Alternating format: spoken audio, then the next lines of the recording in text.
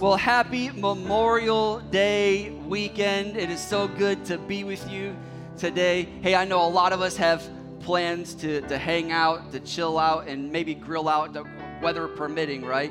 I know some of our plans have been rescheduled or canceled because of the weather, but man, I just want to take a moment to remember what this day truly is about.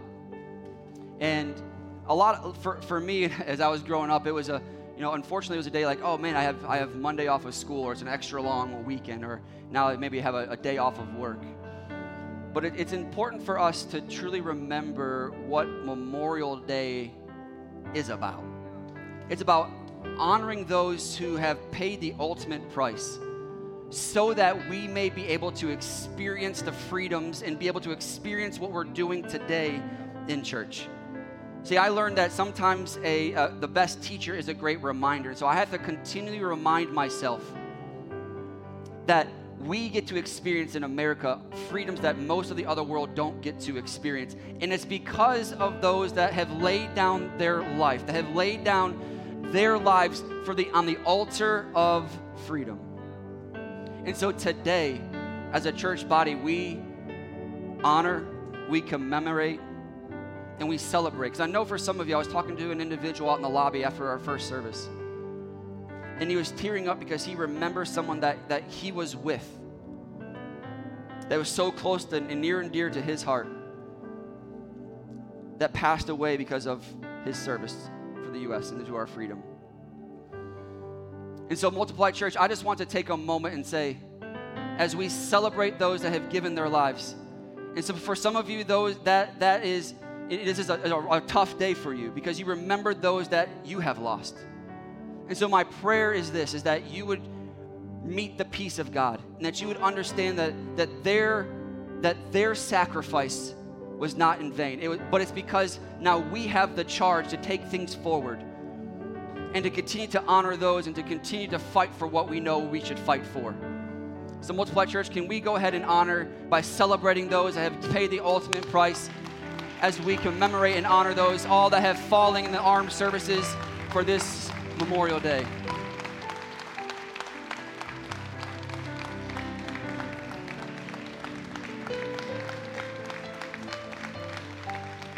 Thank you. Thank you. And if you've been around our church for long enough, you know that we're a culture of honor, and we love honoring people. So once a month, we like to take some time to recognize a volunteer at our church. And this is an individual that really needs no introduction. Maybe you haven't even met him, so I will introduce him. But he has been an integral part of what we do every single week. So before I talk about him more, I want him to come up on stage with me. He is Mr. Nate Fosno. Where's Nate? Nate, come on up here, buddy. Let's give him a round of applause as he comes up here. Mr. Nate Fosno is our volunteer of the month. And for those who haven't met Nate, Nate is a part of our setup and teardown team. And you've been on that team for how long now? 9 months. And if you don't know, we are a setup and teardown church. This is not our building. So what happens with the chairs, what happens with the lobby, the kids area, everything you see with the pipe and drape and the tables, Nate and his team take care of that. So he's here at 6 to 6:30 every single Sunday. He's tearing down until 1:30 in the afternoon. And what he does behind the scenes really is never taken time to be appreciated. But I want you to know, Nate, that what you do and how you serve is impacting the kingdom far beyond what you will ever understand. And maybe you do recognize it, but I want you to know that you are impacting the kingdom. Just because you're not up here with a mic every single Sunday doesn't mean that you're not making, if not more of an impact for the kingdom than anyone up on this stage. So I just want to say thank you. And this is Nate's heart. Even today, we know it was raining today, right?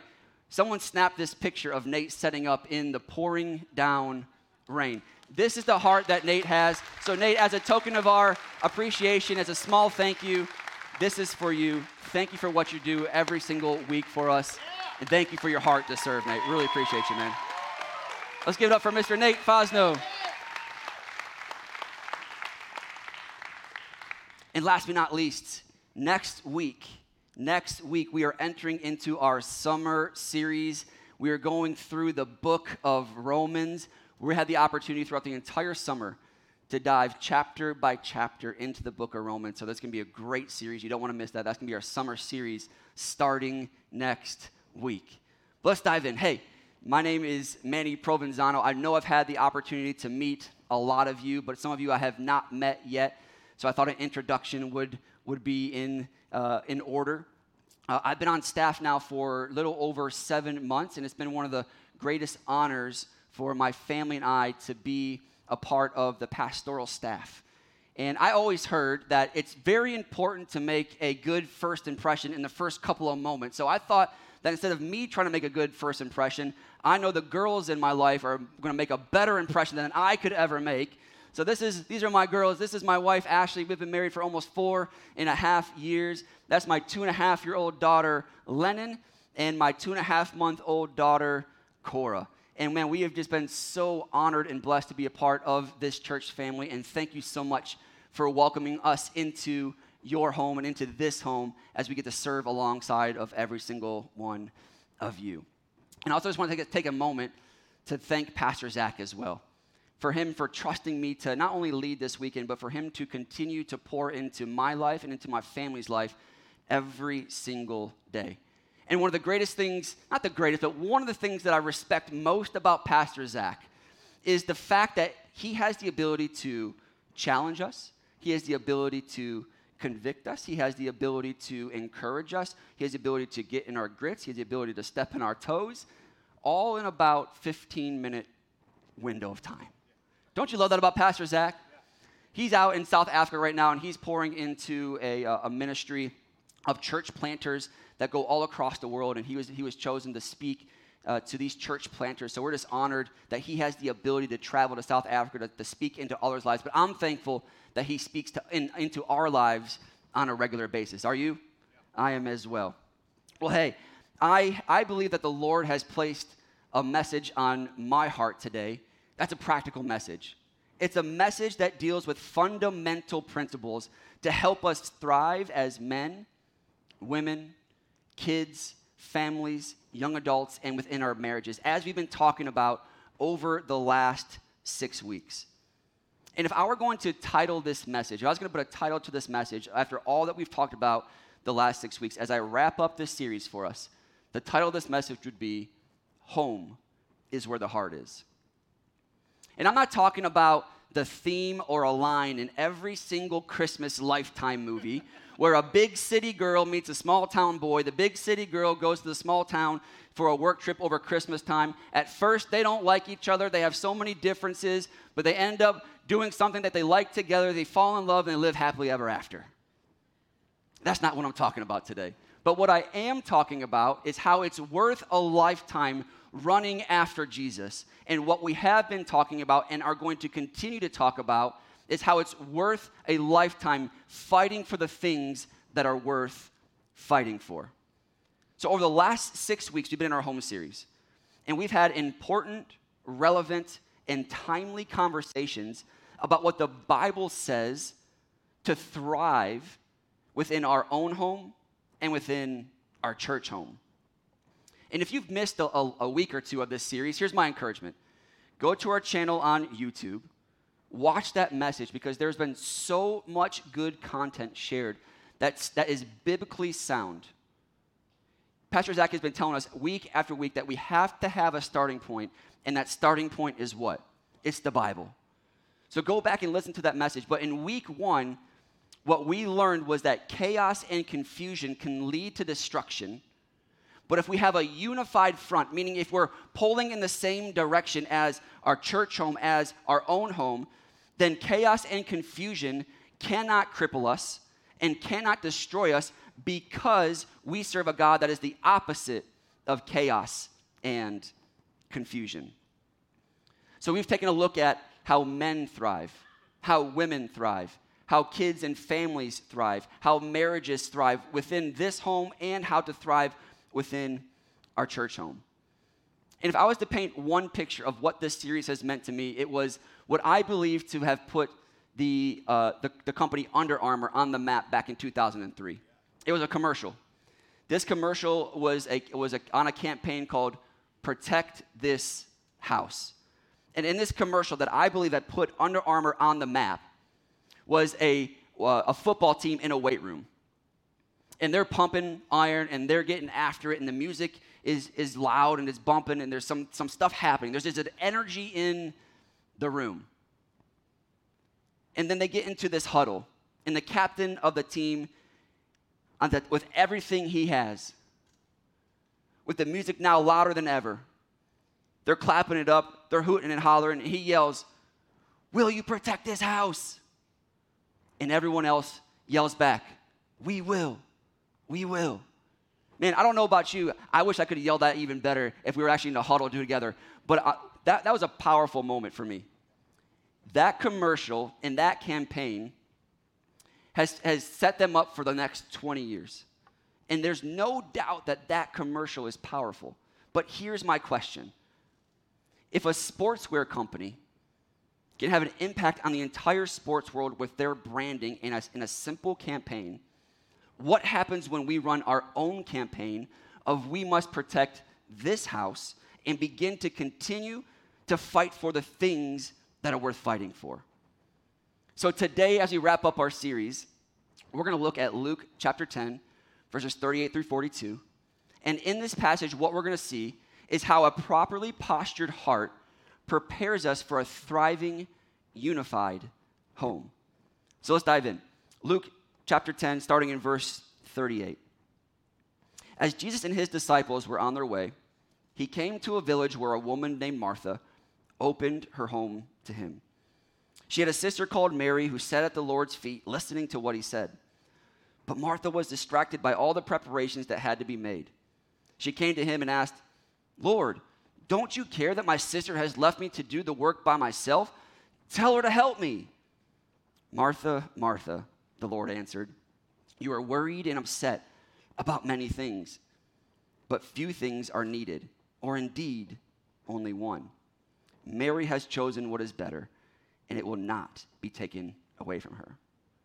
So I want to spend our time today diving into the truths and the teachings of this short scripture by asking two questions and posing one declaration that should challenge us, no matter the season that we're in, to live as a unified front and to learn how to fight for the things that are actually worth fighting for. So here they are. Here are the three topics. And I know some of you are thanking me right now for giving you the answers before we get going. But for me, I like having the end in sight. So here are the two questions and the one declaration. Number one, am I open and available? Second question is, does my life reveal that Christ is most important? Then we're going to end our time today with the declaration of the choice is ours. So first question, am I open and available? Picking back up in verse 38. It says, as Jesus and his disciples were on their way, he came to a village where a woman named Martha opened her home to him. Now you might be thinking, as I thought as I first read this scripture, man, this is just a detail in a story. This is just a filler verse that I can just read by really quick and not think anything else of. You might be even thinking, man, I had some people over to dinner last week. I made a killer meal. I even posted that picture on Instagram, but that's not going to be talked about for years to come. Why is that in the Bible? But I think it has some very important implications about that simple verse of Martha opening up her home. Because what we see throughout Scripture is this, is that the ones or the individuals that are open and available are the ones that do great things for the Lord. For example, let's just take a look at a couple of examples. The disciples, they were open and available. They left the comfort of their own ways, what they were so accustomed to follow Jesus, but because they were open and available, look at what they were able to do and look at the impact that they've had throughout history. The prophet Isaiah, let's read Isaiah 6:8. It says, Then I heard the Lord asking, whom should I send as a messenger to this people? Who will go for us? And Isaiah responds, I said, here I am, send me. And because Isaiah was open and available to the works the Lord wanted to do in and through his life, he is now known as one of the greatest prophets, and he is the individual that predicts the birth of Jesus well before Jesus is actually born. Some other examples of characters in the Bible, individuals in the Bible that are open and available. David was open and available. Moses was open and available. I mean, we can go on and on and on with the list of individuals in the Bible that were open and available and to see the fruit that was a result of their openness and availability. And I'm sure that we can all think of individuals in our lives today that were open and available, and you see the impact that they've made in our lives and in other people's lives as well. As I was preparing this message, I was in the coffee shop, and a family member walked in that attends this church. And I was having a conversation with him. And he begins to tell me just a little bit about the realities of his business. And he was telling me that him and his wife own a small business. And he was telling me that in 2022, it was a tough year financially for them. That things weren't turning out the way that they hoped or expected or planned for them to turn out. But then he began to tell me that during a series that Pastor Zach went through last year, when we started talking about the miracle offering, he was spending time with the Lord, and he said that the Lord placed a specific number to give to the miracle offering, but he said that number was so absurd to him because they didn't even have that number in their bank account. So he said, Lord, I'll do it, but I'm going to talk to my wife first about it. Some of you are probably thinking, smart man, right? But he has a conversation with his wife. And he said, do you have a number? And she said, yeah, I have a number. He said, why don't we do this? Why don't we say it out loud together on the count of 3? And if it's anywhere close to each other, then that's what we'll do. 1, 2, 3. They said it. It was the exact same number. And he proceeded to tell me that within the course over the next 6 months, heading into 2023, that his business has completely turned around. That he has more work that he knows what to do with right now, and that they also were able to step into a home that they've been praying for a long time. Here's the heart of the message. The heart of the message is not that they were able to turn their business around. The heart of the message was not they were able to get a new home, but it was because they were open and available to hear a word from the Lord, that the Lord was able to use that obedience and that openness and that availability to do something great in and through their lives, and now they're making a great impact for the kingdom because of their openness and availability for the Lord. See, what we're talking about is this word abide. If you look at John 15, verse 4, the word abide is used, and it says, Jesus is talking here, and Jesus says, abide in me and I in you. As the branch cannot bear fruit by itself unless it abides in the vine, neither can you unless you abide in me. See, abiding in Christ is allowing his word to fill our minds, to direct our will, and to transform our affections. And even more simply put, it's to remain or to stay, to continue or to persist. And that's the kind of faith that I want to have. That's the kind of relationship with Christ that I want to have. One that continues to persist no matter the season that I'm in. But if we're not abiding, if we're not persisting in Christ, and the worries and the stresses and the fears come, and we all know that they do, they always have a way of entering into our lives, we will not know how to handle the chaos. And as we just read, though, when we do persist, when we do abide, we see in Scripture, as we just read it in John 15, verse 4, that we will bear great fruit if we abide in Christ. And one of those fruits is being able to discern the Lord's voice. But if we aren't persisting and the worries and stress and the fears come, then it's hard to discern the Lord's voice. Let me give a practical example here. If I'm at a park with my family, with my wife and my girls, and the park is crowded, let's say there's a big event going on and there's hundreds of kids, hundreds of adults. All the kids are playing on the playground. They're having a great time. It's loud, it's fun, it's chaotic. And then one of the kids decides to yell out. How many of you know, no matter how far away that you are in that park, if your kid or your spouse yells out, you immediately know their voice? You know it without a shadow of a doubt. If a baby cries, and they're like, oh, that's not my baby. But another baby cries, you're like, that's my kid. Why?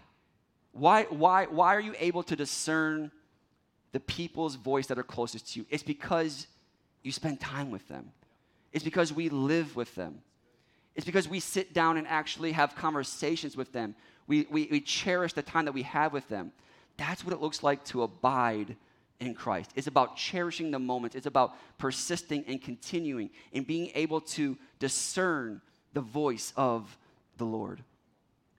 So Martha opening up her home is more than just a detail in a story. It should really challenge us to live a life that is open and available to what Christ wants to accomplish in our lives. But we've got to ask ourselves if we're truly open and available to Christ. And when we answer that question, that can lead us to the second question of, does my life reveal that Christ is most important? Picking back up in verse 39. She had a sister called Mary, who sat at the Lord's feet listening to what he said. But Martha was distracted by all the preparations that had to be made. She came to him and asked, Lord, don't you care that my sister has left me to do all the work by myself? Tell her to help me.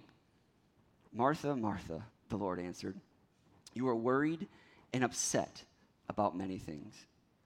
We see here that Martha finally gets fed up. She reaches her tipping point. She's been doing all the work. She's been preparing the meal. She's been preparing the house. She's getting things ready. And her sister is just sitting at the feet of Jesus when there's all of these items to take care of. Jesus' response in verse 41 is such a great response. He says, Martha, Martha, you are worried and upset about many things. Or another version says, you are worried, upset, and anxious about many things. But what Jesus was trying to tell Martha in her moment of complaining was trying to get her to understand the difference between the busyness of life and what is most important.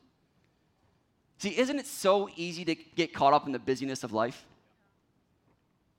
Look, I get it. I really get it. And I'm sure most of us understand that as well. Is that we're busy. Life is busy. We have jobs to maintain. We have relationships to maintain. We have kids to raise. We have soccer practice to go to. We have football games. We have a lawn to mow. We have a house to clean. We have taxes to pay. We have bills to pay. We have all of these things that we're thinking about even right now as you're listening to this message. You're thinking about all the things that we've got to get done this week. Or maybe you're having people over to your house today for Memorial Day and you're thinking about, man, I got to do this, and this. Life is busy. I feel like sometimes we're in that country song. You remember that country song? I'm not going to try to sing the whole thing, but I'll give it my best. I'm in a hurry to get things done. Oh, why? See, that's some of the stories of our lives, is it not? Is that we're going 100 miles an hour and we can miss out on one of the most important things. And that thing is spending quality and intimate time with Jesus. See, here's what I'm convinced of. I am convinced that one of Satan's most important and effective tactics is to keep us so busy that we don't have any time to build our relationship with Christ. That we fill our day-to-day, we fill our to-do list, we have a color-coded to-do list with all the things that we've got to accomplish for that day, for that week. We have goals, we have aspirations. And I'm not saying that those aren't good, but we fill our lives up to the brim where the devil says, I got them. They're so busy that they don't have time for their relationship with Christ. And here's the reality. The reality is we will always make time for what is most important to us. It's not the best thing to hear, right? But at the end of the day, when push comes to shove, we will always make time for what is most important. See, if our lives are to reveal that Christ is most important, we ultimately do what is most important. But if Christ was the most important, we have to look at all the urgencies and the busyness of life and still take the posture of Mary to sit and listen to the Lord, no matter what's going on, no matter all the preparations, no matter what's happening. It's making a conscious decision that we're going to take time and spend it with the Lord, because that will reveal that Christ is most important and not just the busyness of life that is most important in our lives. So here's my encouragement. Let's not let the distractions, let's not let the busyness of life keep us from spending quality, intimate time with the Lord. And here's the declaration. The choice is ours. And I love this. Picking back up in verse 41. Martha, Martha, the Lord answered, you are worried and upset about many things, but few things are needed, or indeed, only one. Mary has chosen what is better, and it will not be taken away from her. See, here's what Jesus is not saying. He's not telling Martha that what she has been doing is wrong. He hasn't been telling her that what she's doing isn't meaningful. See, I see that Martha has a heart of service. Martha has the gift of hospitality. So what she was doing isn't necessarily wrong. All that Jesus was saying was, all that you're doing is fine, but what your sister is doing when you're complaining to me to tell me that Mary is not doing anything but sitting with me, but Mary is doing the thing that I've called her to do. And I'm going to take a little bit of a creative liberty here, but I would imagine that if Martha were to hear this response that Jesus gave her in verse 41 and 42, where he says, few things are needed, or indeed only one. If Martha truly had ears to hear and eyes to see what the Lord was really saying to her in that moment, I have to believe that Martha would have taken a deep breath, relaxed her jawline, and said, thank you, Lord, for telling me what was important in my life. Because what if Martha didn't choose that? What if Martha didn't have ears to hear and she kept on doing what she was always doing? What if she kept on letting the busyness of life run her life to where she forgot or didn't think about what was most important? What if one of her friends came to her years later and said, Martha, what was it like? What was it like that you had the Messiah in your home? Tell me the stories that he shared with you. Tell me what he taught you. And she responded back, I don't know.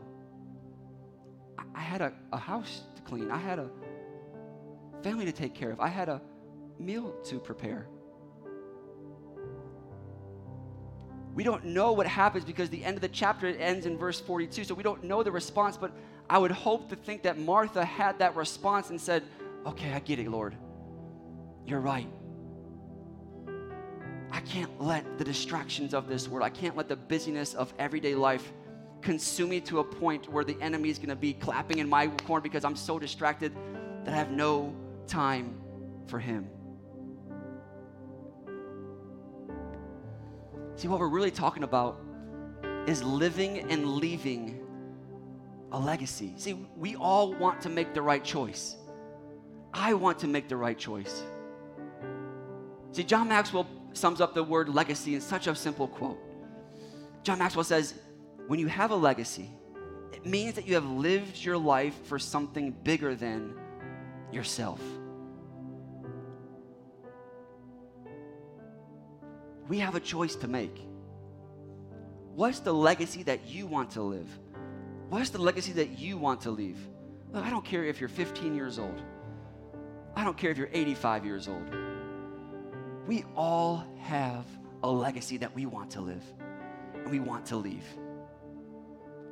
Some of you have a picture in your head right now of what a legacy is and what you want to leave behind. Here's a legacy for me. This picture right here was taken 2 weeks ago on Mother's Day. During child dedications, we were dedicating our little baby Cora. And this is my daughter, Lennon. This is the first time that she came into worship. And during one of the worship songs, she began to raise her hand. And as I was holding her, something welled up inside of me that was like, man.